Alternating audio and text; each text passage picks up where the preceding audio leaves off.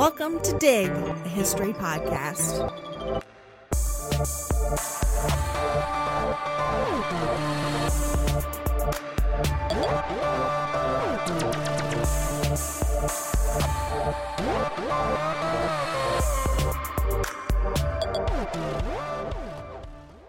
If you're a consumer of social media, you've probably come across hashtags like existing while black and living while black to document the ways in which white society attempts to police the very existence of black people in America.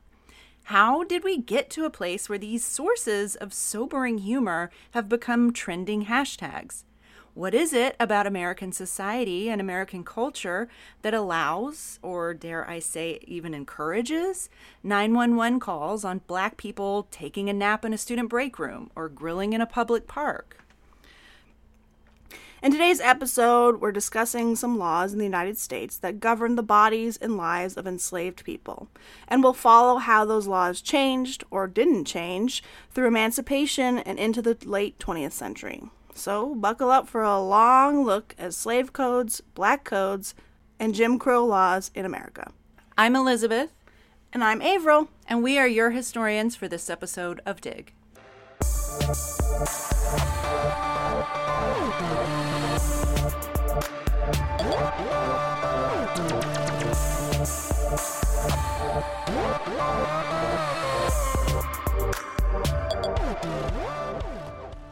Our discussion today is going to focus on laws that governed and restricted black people in America, namely slave codes, black codes, and Jim Crow laws. You will occasionally hear these terms used interchangeably, particularly in referring to slave codes as black codes.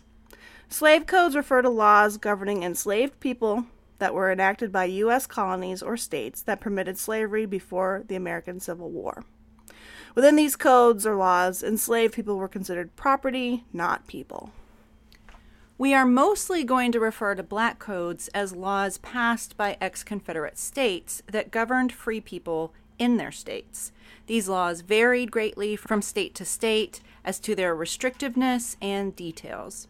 Many of these laws did grant certain basic human rights to freed people, albeit not always enforced, but they also placed severe restrictions on them. Additionally, it's important to point out that some northern states enacted black codes well before the Civil War. Yet after the Civil War, many white Northerners, but not all of course, viewed the enactment of black codes in the former Confederate states as an attempt by the South to re-enslave black people through state laws. Laws regulating slavery in the United States developed slowly and unevenly. Slave laws in Spain's American Empire differed from those of France's and England's American holdings, and vice versa. Laws governing slavery in the English colonies of North America became much more repressive than those of, say, French Louisiana or Spanish Texas, but enforcing those laws almost always depended on local authorities. Nevertheless, they existed throughout what would become the United States of America. Most of the English colonies in North America and the Caribbean passed formal slave codes between the 1670s and the 1750s. Slaves there had almost no legal standing, and freed slaves and freeborn black Americans had few civil rights. Individuals had to carry freedom papers wherever they went as proof of their status, and those without them ran the risk of being re-enslaved. In English North America, particularly in the Chesapeake region, legal status for captured African people was initially ambiguous. The first 20 Africans arrived in the region in 1619, brought by English privateers from an intercepted Spanish slave ship. Records are incomplete. Most were treated as slaves, but some were freed after serving a term of indenture. It seems that some of these early captured Africans in the English colonies were treated as indentured servants with the opportunity for freedom after serving a set number of years. In fact, some freed Africans were able to buy land and even other servants or slaves after their freedom. But there were differences. The big one, of course, is that they weren't offered indenture, like, say, an impoverished English or Irish person was. They weren't given the choice on if they wanted to move to the English colonies and serve an indenture. They were captured from their homelands. Secondly, Negro was always written next to their names on any official document, which tells us that they were certainly seen as different or outside of whiteness. Historian Jennifer Morgan does some excellent work exploring how early constructions of racial ideology justified the economic system of slavery in Britain's colonies in the Caribbean and North America, and how English ideologies of racial hierarchies formed. However, over a matter of a few years, race became a signifying factor in determining the status of most enslaved Africans. As early as the 1620s, Virginia law barred black men from serving in the militia. In 1639, Virginia passed a law which stated, quote, "All persons except the African slaves are to be provided with arms and ammunitions or be fined at the pleasure of the governor and the council." In 1643, Virginia passed a tax law that imposed taxes on African women, but not on white women. This essentially codified black women as workers and only workers because they were taxed the same as men. White women and their labor were not taxed, which deemed their work outside of taxable work. Historian Kathleen Brown did some amazing work showing how this law resulted in codifying black labor as well as shaping class structures in the English colony. As more African slaves were brought to the Chesapeake, understandings of race and class began to morph, and ideas about what it meant to be a proper woman took shape around ideas about race. It also further stratified class among white women. If a white woman still had to work in the fields, for example, it lowered her class status because she was now doing the dirty work that was associated with blackness.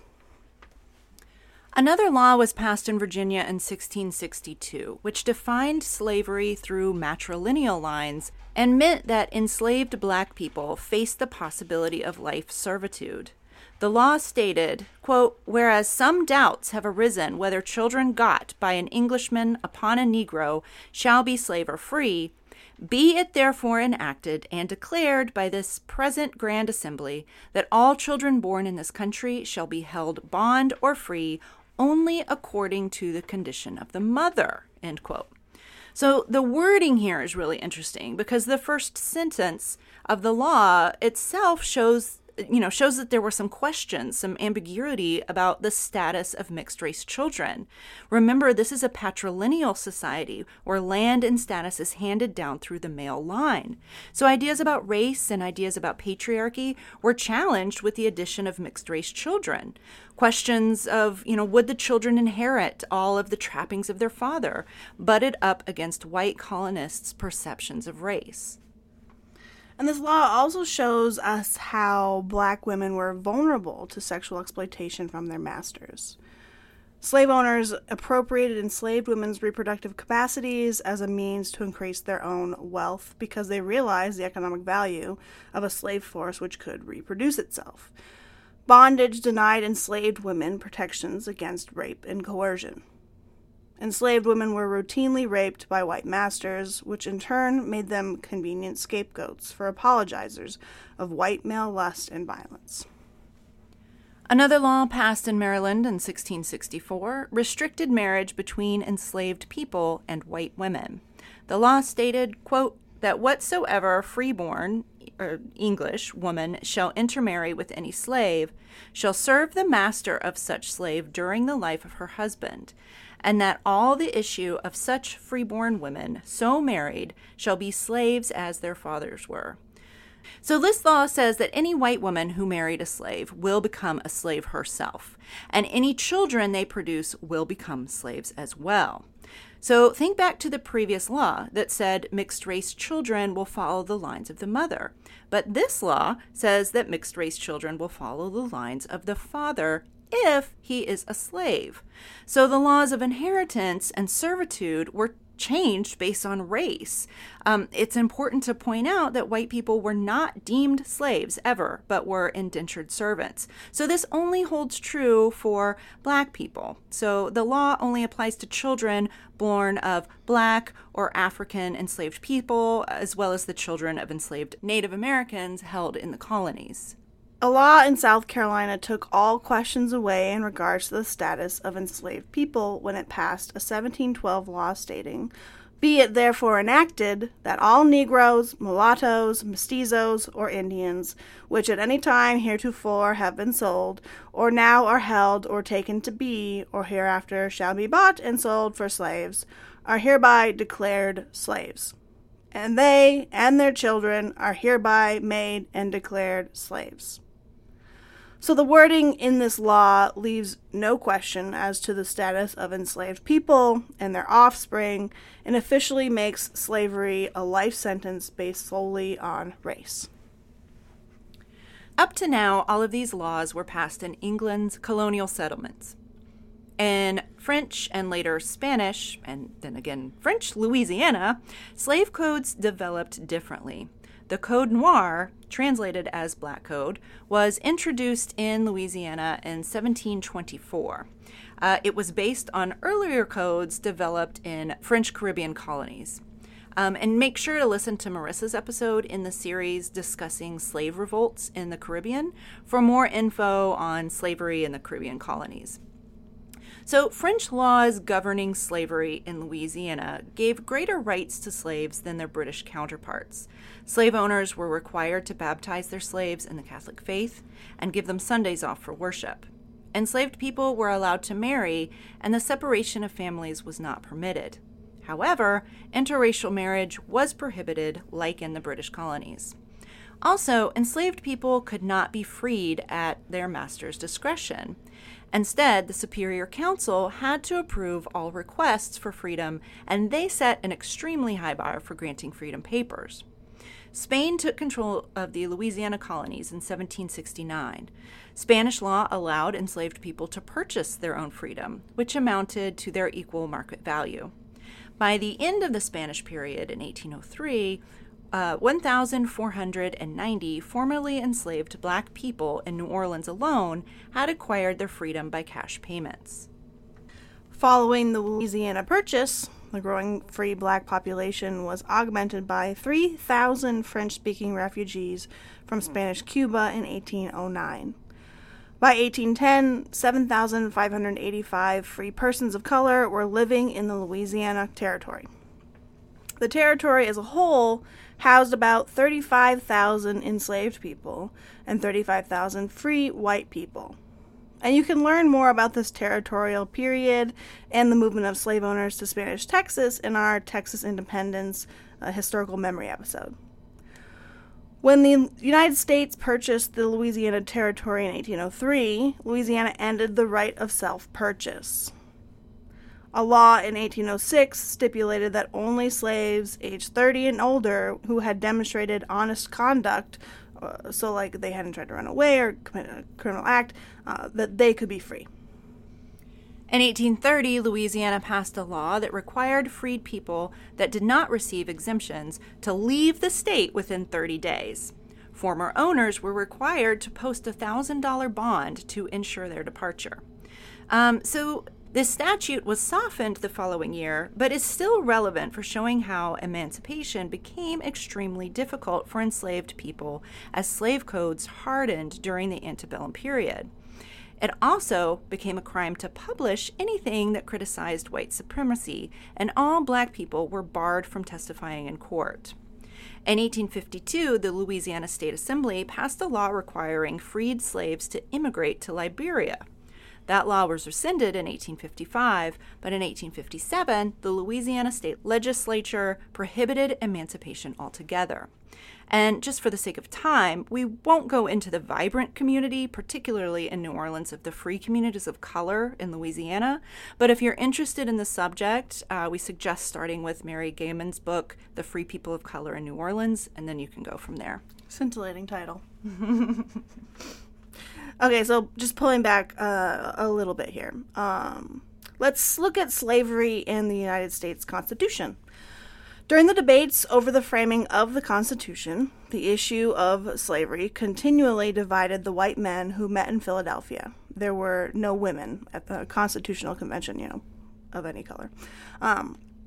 Many slaveholders, as well as dedicated abolitionists, were delegates at the meetings. The delegates from South Carolina were resolute in their determination to defend slavery, so much so that Gouverneur Morris from Pennsylvania complained that he was being forced to decide between angering the southern states and having their delegates walk out completely and doing injustice to human nature.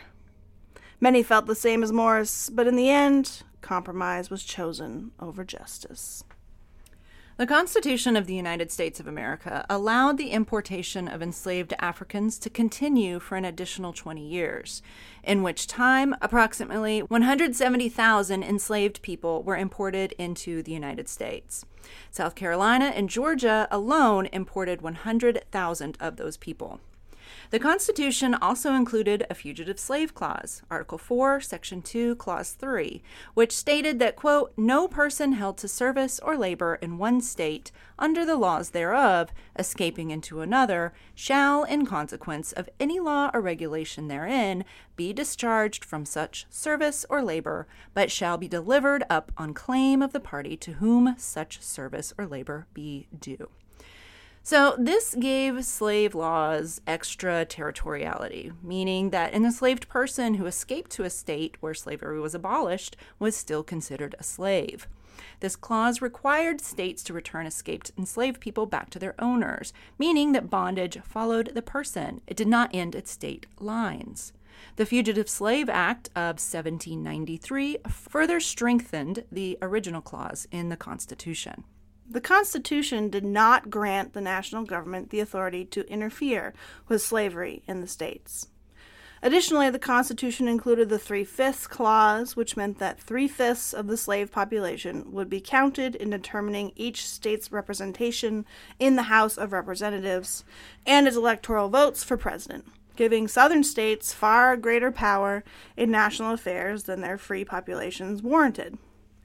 Out of the first 16 presidents, 12 of them were Southern slaveholders. As the 19th century rolled along, most states, particularly Southern states, enacted new slave codes. These laws became increasingly more harsh and restrictive in the 1830s. One reason these harsher laws were passed was in reaction to increasing agitation against slavery and recent slave uprisings. In June of 1831, Nat Turner, an enslaved man and preacher, led a small group of followers through Southampton County, Virginia, from farm to farm, killing and assaulting white inhabitants. Many people joined Turner's group as they marched, and their ranks swelled to 80 people. By the time the militia took Turner and his followers down, 60 white people had been killed. So, needless to say, this particular slave revolt completely freaked out white people all across the South. Additional tensions mounted with the rise of the abolitionist movement in the North. William Lloyd Garrison launched the abolitionist journal The Liberator in 1831. Lydia Maria Child, a popular writer of sentimental novels and the publisher of the first monthly periodical for children in the United States, published an appeal in favor of that class of Americans called Africans in 1833, where she argued that birthright alone, not race, should be the determining factor in who was considered to be an American. She also argued that slaves should be emancipated immediately with no compensation to slaveholders. Subsequently, a large portion of her readership turned against her. The rise of the abolitionist press and Nat Turner's rebellion were factors that drove Southern states to enact more restrictive slave codes. Virginia passed new laws that prohibited any black person, either free or slave, from acting as preachers, a law that was pretty much impossible to enforce. Virginia also strengthened their militia and their slave patrol system. Free black people were prohibited from owning firearms, and it became illegal to teach enslaved people to read. Other slave states quickly followed suit. Slaves could not leave plantations or farms without their master's permission. They could not strike a white person, even in self-defense. They were barred from selling goods. They could not hire themselves out for money, and they could not visit the homes of whites or free blacks. So we've been talking about southern states mostly, but northern states and western territories had their own sets of slave and black codes as well. The Northwest Ordinance of 1787 chartered a government for the Northwest Territories and provided a method for admitting new states from the territory. Although the Northwest Ordinance prohibited slavery or involuntary servitude, territorial and later state laws permitted the retention of French slaves in the region. When Congress admitted Illinois as a state in 1818, the state's constitution allowed the pre-existing French slavery to continue, and it permitted slavery at the salt mines in Massac County. Additionally, the Illinois Constitution stated that children of enslaved people in the state were to be freed when they reached adulthood. For women, that was age 18. For men, it was 21, meaning the last slave freed in Illinois would happen in 1839. Illinois law attempted to discourage immigration of black people into the region. Black codes in the state included laws that denied freed black men the right to vote, and black people were prohibited from immigrating to the state without a certificate of freedom. A person who had escaped bondage, so essentially a fugitive, and entered the state could be sentenced to 35 lashes by a public official. State law made it illegal for 3 or more black people to assemble in groups. Black people could not testify in courts, nor could they serve in the militia. This is just one example of how these types of laws were not relegated to the southern states alone. Several northern states enacted legislation to protect free black Americans and fugitive slaves through what they called personal liberty laws. These laws stated that a slave catcher had to furnish corroborative proof that his captive was a fugitive and frequently accorded the accused the rights to a trial by jury and appeal. They also intentionally neglected to enforce the Fugitive Slave Act of 1793. But personal liberty laws did not protect all black people. In fact, the movie 12 Years a Slave, based on the life of Solomon Northup and the book he wrote, is a real-life example of how fugitive slave laws worked. Northup was a free black man living in New York, but was captured in 1841 while working in Washington, D.C. He was a musician who was tricked into traveling to D.C. for a concert and was kidnapped and sold into slavery in the South. He spent 12 years of his life in slavery before he was able to slip a note out to friends back in New York, letting them know what had happened, and he was finally freed in 1853. Have you seen that? Yeah. Ugh. It's sad. It's so hard. Yeah. In 1850, Congress passed the Fugitive Slave Act as part of the Compromise of 1850. This law allowed slave catchers to capture any black person with only an oral confirmation before a state or a federal judge that the person was actually an escaped slave. So they could just say, "This is my guy." This is my guy.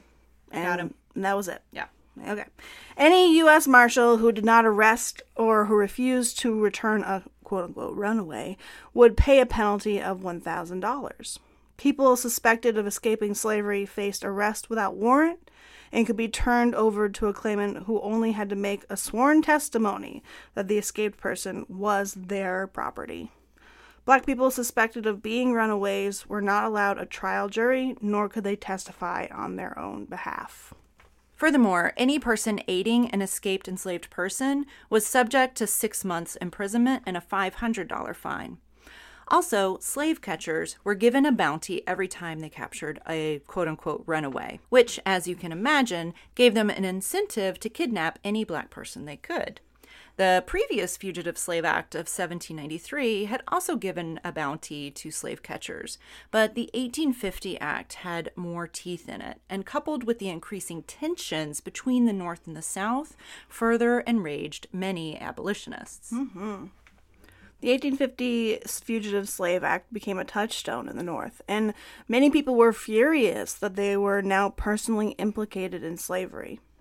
Abolitionists were outraged, but it even set off Northerners who had been on the fence beforehand. Abolitionist Harriet Beecher Stowe wrote Uncle Tom's Cabin, one of the most widely read books of the 19th century, in reaction to this 1850 Fugitive Slave Act.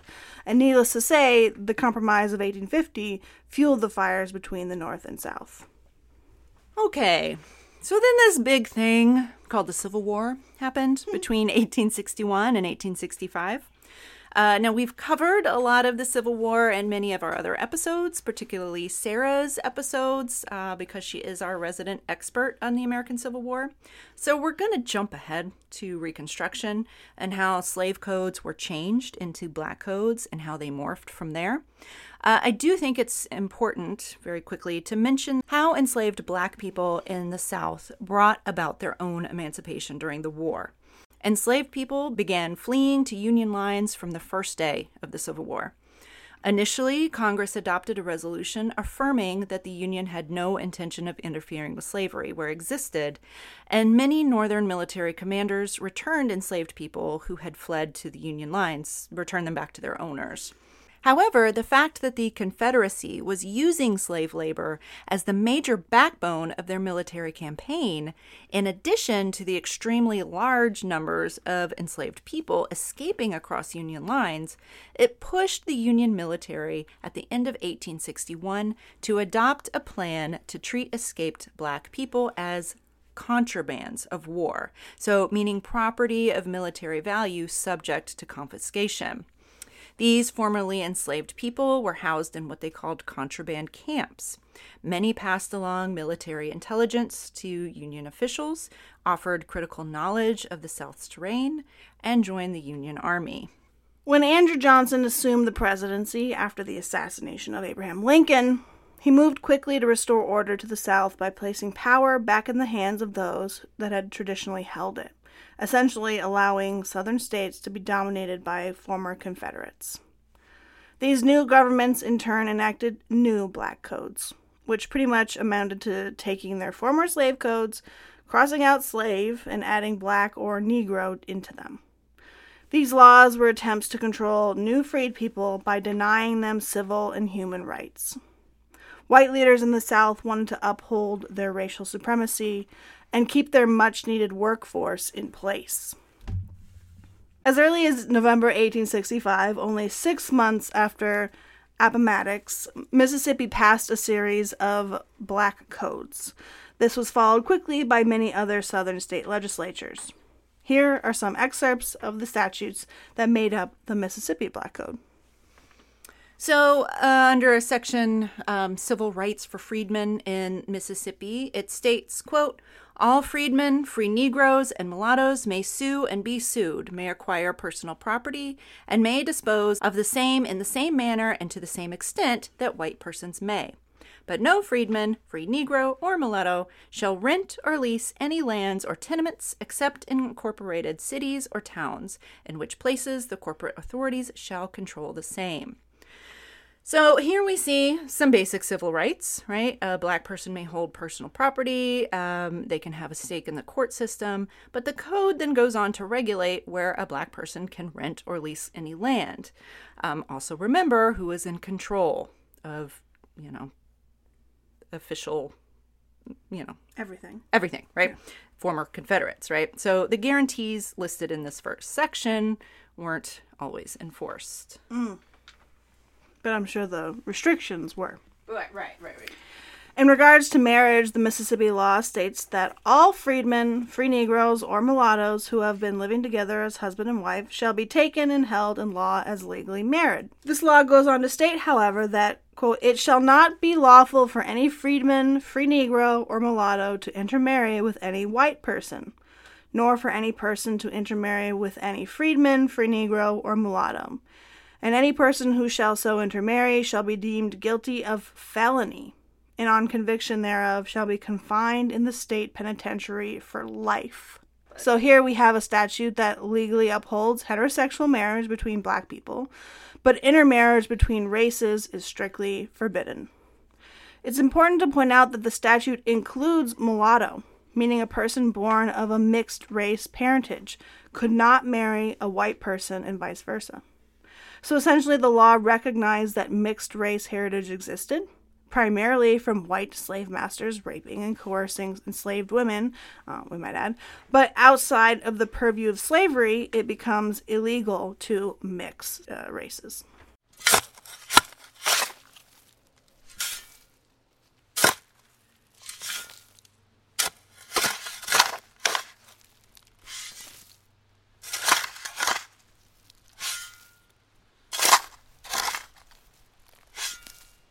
So, in regards to work in the Mississippi Black Codes, the law stated that, quote, all contracts for labor made with freedmen, free Negroes, and mulattoes for a longer period than 1 month shall be in writing. And if the laborer shall quit the service of the employer before the expiration of his term of service without good cause, he shall forfeit his wages for that year up to the time of quitting. Furthermore, a little later down, it says every civil officer shall, and every person may, arrest and carry back to his or her legal employer any freedman, free Negro, or mulatto who shall have quit the services of his or her employer before the expiration of his or her term of service without good cause, and said officer and person shall be entitled to receive for arresting and carrying back every deserting employee aforesaid the sum of $5. All right, so we'll break it down a little bit. Here we have an example of labor contracts. These usually lasted at least 1 year.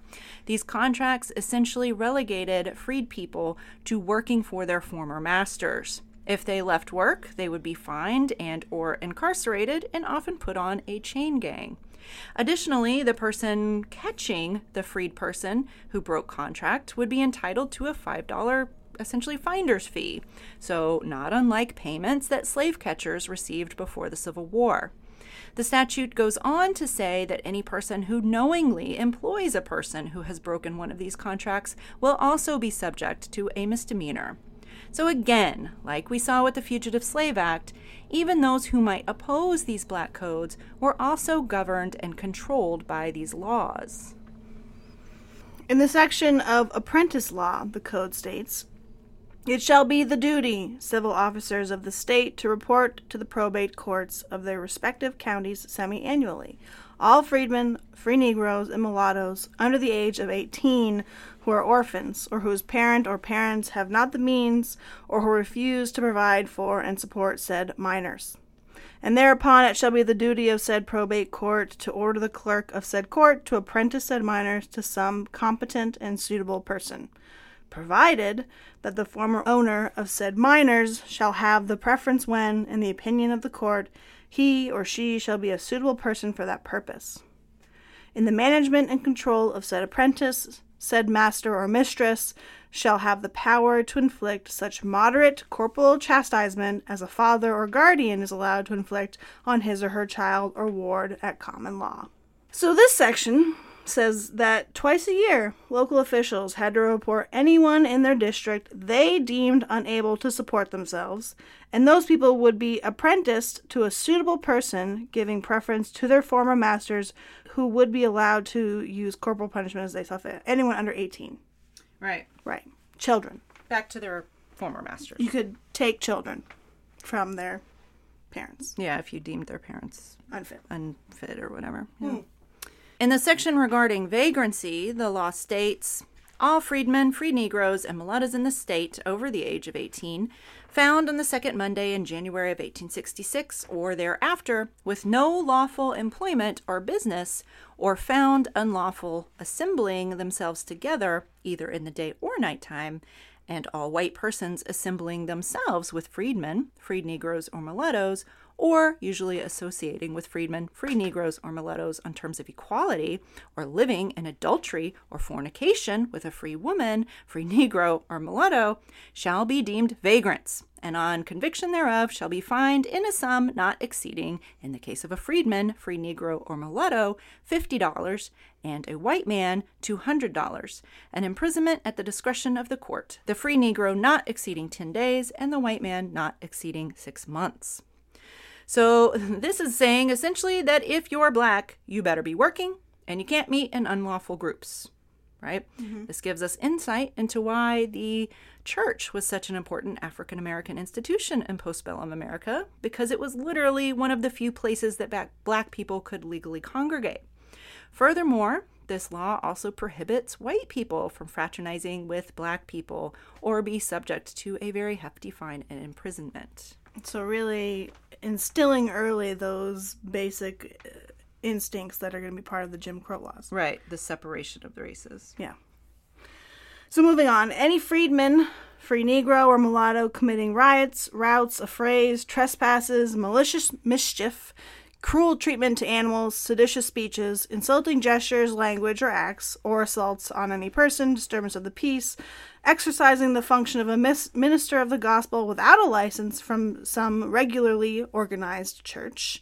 I wonder what that included. Vending spirituous or intoxicating liquors, or committing any other misdemeanor, the punishment of which is not specifically provided by law, shall, upon conviction thereof in the county court, be fined not less than $10, not more than $100, and may be imprisoned at the discretion of the court, not exceeding 30 days.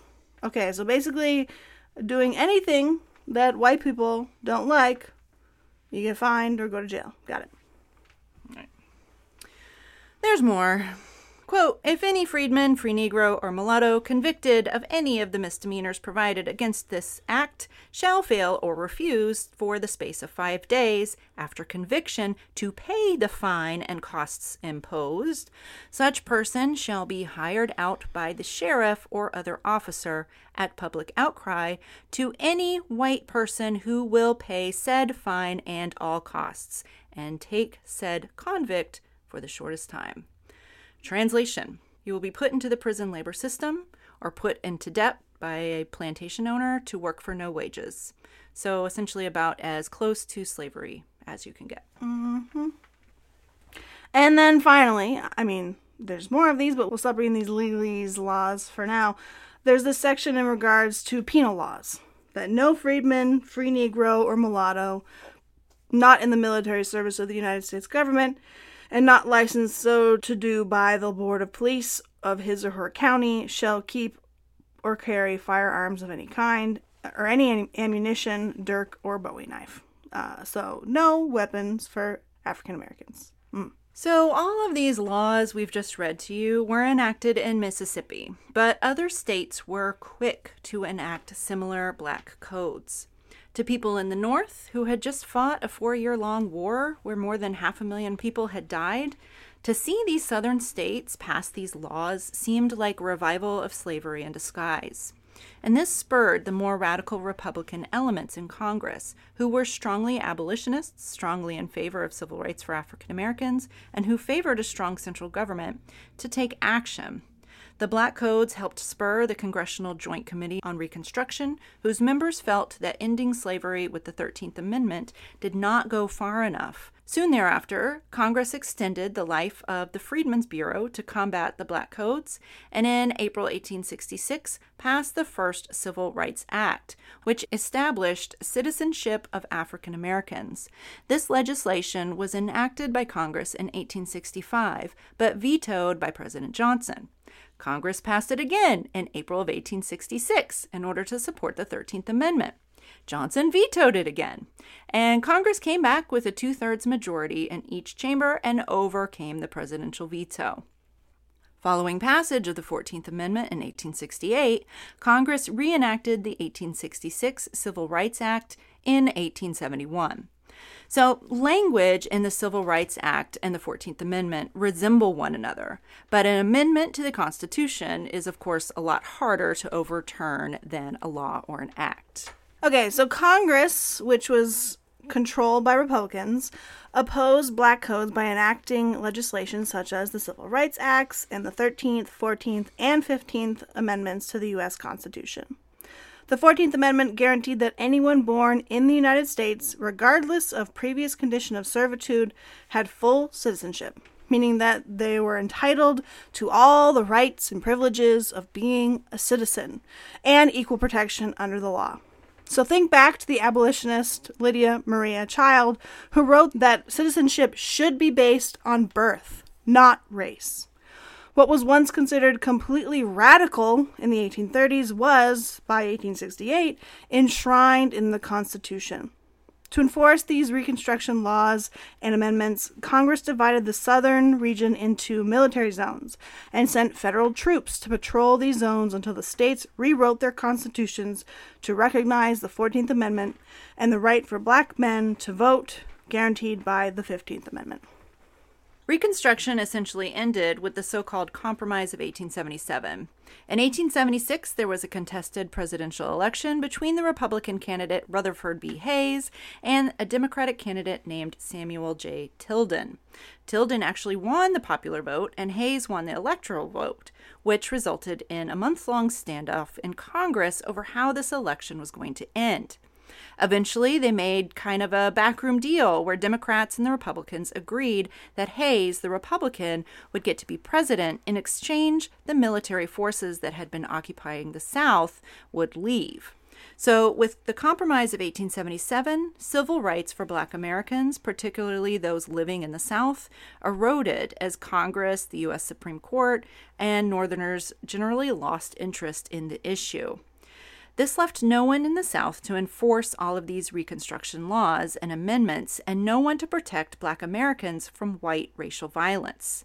As Henry Adams, a Black Louisianan, lamented, quote, "The whole South, every state in the South, had got into the hands of the very men that held us as slaves." In the aftermath of the Compromise of 1877, a few African Americans in some areas of the South continued to vote and serve in government offices into the 1890s. But the Compromise of 1877 marked the effective end of the Republican Party's active support of civil rights for Black Americans. Within months, Southern states passed laws disenfranchising Black Americans through poll taxes and grandfather clauses, and implemented racial segregation like separate train cars, schools, water fountains, swimming pools, and so on. Essentially, slave codes and black codes lived on in Jim Crow laws and other forms of discrimination until they were successfully challenged in the civil rights era of the 1950s and 1960s. These Jim Crow laws were enacted on the state, the county, the parish, and the city levels, so every level of government. For example, in the early 1900s, Atlanta, Georgia enacted a loosely worded vagrants and peonage law that compelled Black Atlanteans to accept employment or face jail time, so not unlike that earlier Mississippi Black Code that we referred to. These Atlanta laws also provided landlords with a claim on the debts of laborers, and they could force tenants to remain on plantations or sell indebted tenants to other farmers. Oh, God, it makes me so angry. Okay. Here are a few more examples of Jim Crow laws. A 1903 Arkansas law stated, "It shall be unlawful for any white prisoner to be handcuffed or otherwise chained or tied to a Negro prisoner." A 1911 Nebraska law said, "Marriages are void when one party is a white person and the other is possessed of 1/8 or more Negro, Japanese, or Chinese blood." So inclusive. Here's Mississippi's law enacted in 1920. Any person presenting for public acceptance or general information, arguments, or suggestions in favor of social equality or of intermarriage between whites and Negroes shall be guilty of a misdemeanor and subject to a fine not exceeding $500 or imprisonment not exceeding 6 months or both, fine and imprisonment in the discretion of the court. One law from Birmingham, Alabama in 1930 stated, "It shall be unlawful for a Negro and white person to play together or in company with each other in any game of cards or dice, dominoes, or checkers." These are so fucking ridiculous. Etc., etc., etc. Yes. Now, if it sounds like these sorts of laws are directly in contradiction with the 14th Amendment, which says that laws cannot target a specific race, that there's equal protection under the law for everyone born in the United States, you're right. That's exactly what these laws are. They are a contradiction of the 14th Amendment and most other Reconstruction laws like the Civil Rights Acts and their subsequent enforcement laws. But legal interpretation is sometimes questionable, to say the least. So let's explore some of these contradictions a little more. Okay, so first in regards to marriage and anti-miscegenation laws. Remember the 1865 Mississippi law that barred marriage between races? Quote, "It shall not be lawful for any freedman, free Negro, or mulatto to intermarry with any white person, nor for any person to intermarry with any freedman, free Negro, or mulatto." Well, just 1 year after that law was passed, the U.S. Congress passed the Civil Rights Act of 1866, which stated that all persons born in the United States and not subject to any foreign power, excluding Indians not taxed, are hereby declared to be citizens of the United States, and such citizens of every race and color, without regard to any previous condition of slavery or involuntary servitude, except as punishment for crime, whereof the party shall have been duly convicted, shall have the same right in every state and territory in the United States to make and enforce contracts, to sue, be parties, and give evidence, to inherit, purchase, lease, sell, hold, and convey real and personal property, and to full and equal benefits of all laws and proceedings for the security of person and property, as is enjoyed by white citizens. Under the United States law, marriage was a contract, something we discuss in depth in our Marriage in America episode, or even our coverture episode. So what this shows us is that state laws, like the one in Mississippi and many other states that prohibited marriage between races, actually contradicted U.S. law in regard to contract law. But those state laws stayed on the books until Loving v. Virginia in 1967. 1967. Which was a civil rights decision of the United States Supreme Court, which struck down all state laws banning interracial marriage 100 years later.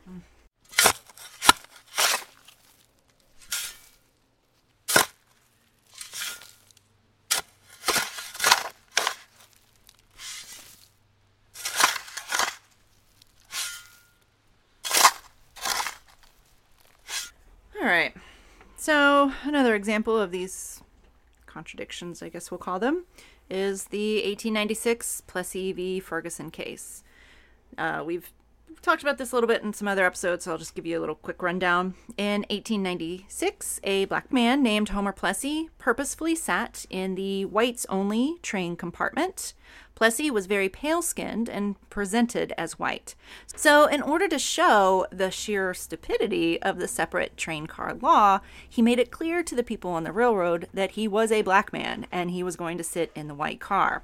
Essentially, he forced his own arrest so that he and his associates could challenge the constitutionality of segregated train compartments. And the case went all the way to the Supreme Court, which ruled that it was fine to separate races as long as separate accommodations were equal, right? So equal protection under the law, right? So essentially through a little bit of legal gymnastics, this is how separate but equal became a thing. And of course, separate accommodations for whites and blacks were supposed to be equal, when in reality, they never were. In fact, the very separation itself implied inequality, which is one of the arguments the NAACP argued in the Brown v. Board of Education case in 1954. And of course, neither the Brown decision nor the Voting Rights and Civil Rights Acts of the 1960s ended segregation or racial prejudice in the United States. They just changed forms yet again. When the courts outlawed overt segregation and Jim Crow laws in the 1950s and 1960s, many whites reacted by privatizing public spaces to avoid what some called interracial intimacy. As whites-only signs were outlawed, some white people lost the ability to control how black people could move through public spaces. Essentially, the word public became synonymous with integrated, and was in their minds an affront to their racial supremacy. Historians Elizabeth Cohen, Kevin Cruz, and Thomas Sugrue, among many others, have tracked how white people fled from the, quote, public sphere by moving to the suburbs in order to avoid integration. White enclaves were made and protected by laws, or the absence of laws, concerning housing, transportation, education, and taxes. As black and brown people gained more civil rights and access to the rights of citizenship invested by the 14th Amendment, public systems like welfare and public education became code words that stand for poor, black, and Latino. As more people of color accessed these programs that, I might add, aided millions of white Americans in the years before, these programs became harder to access and stingier in their benefits. So go out and read some books on the Harlem Renaissance, Black feminism, community organizing, a history of hip-hop, so many, to experience how how racism and courage have shaped Black America and then America at large, so that this doesn't have to seem like an unsolved chapter in our history, but one that we have created and need to live with, right? But also one that moves us towards a shared understanding of the American value that, quote, all men are created equal. In spite of this massive institutionalization of racism, Black America has persevered. And so with that, we'll leave you with the last stanza of Maya Angelou's poem, Caged Bird. The caged bird sings with a fearful trill of things unknown but longed for still, and his tune is heard on the distant hill, for the caged bird sings of freedom. So that's it for today. Make sure to subscribe and review our podcast wherever you listen. Follow us on Facebook, Twitter, Instagram, and Pinterest. And, thanks for listening. Thanks for sticking with us through all the legalese. And hopefully Maya Angelou leaves you on a brighter note. Thanks for listening. Bye. White enclaves. Enclaves.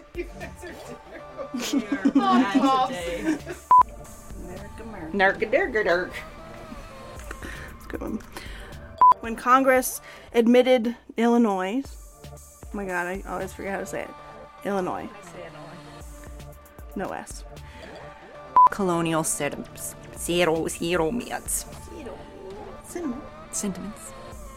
England's White enclaves were made and protected by the law. Carrie, I'm gonna cut you! Additionally, the Illinois Constitution... Yeah, it sounds like I said Illinois. I did. So first, in regards to marriage and anti-miscegenation laws. miscegenation would be Miscegenation. miscegenation. Miscegenation. Miscegenation? Miscegenation. Miscegenation. Miscegenation. Miscegenation would be like against women or something. Yeah. What, isn't it? Yeah. Okay. Miscegenation is them damn race mixers.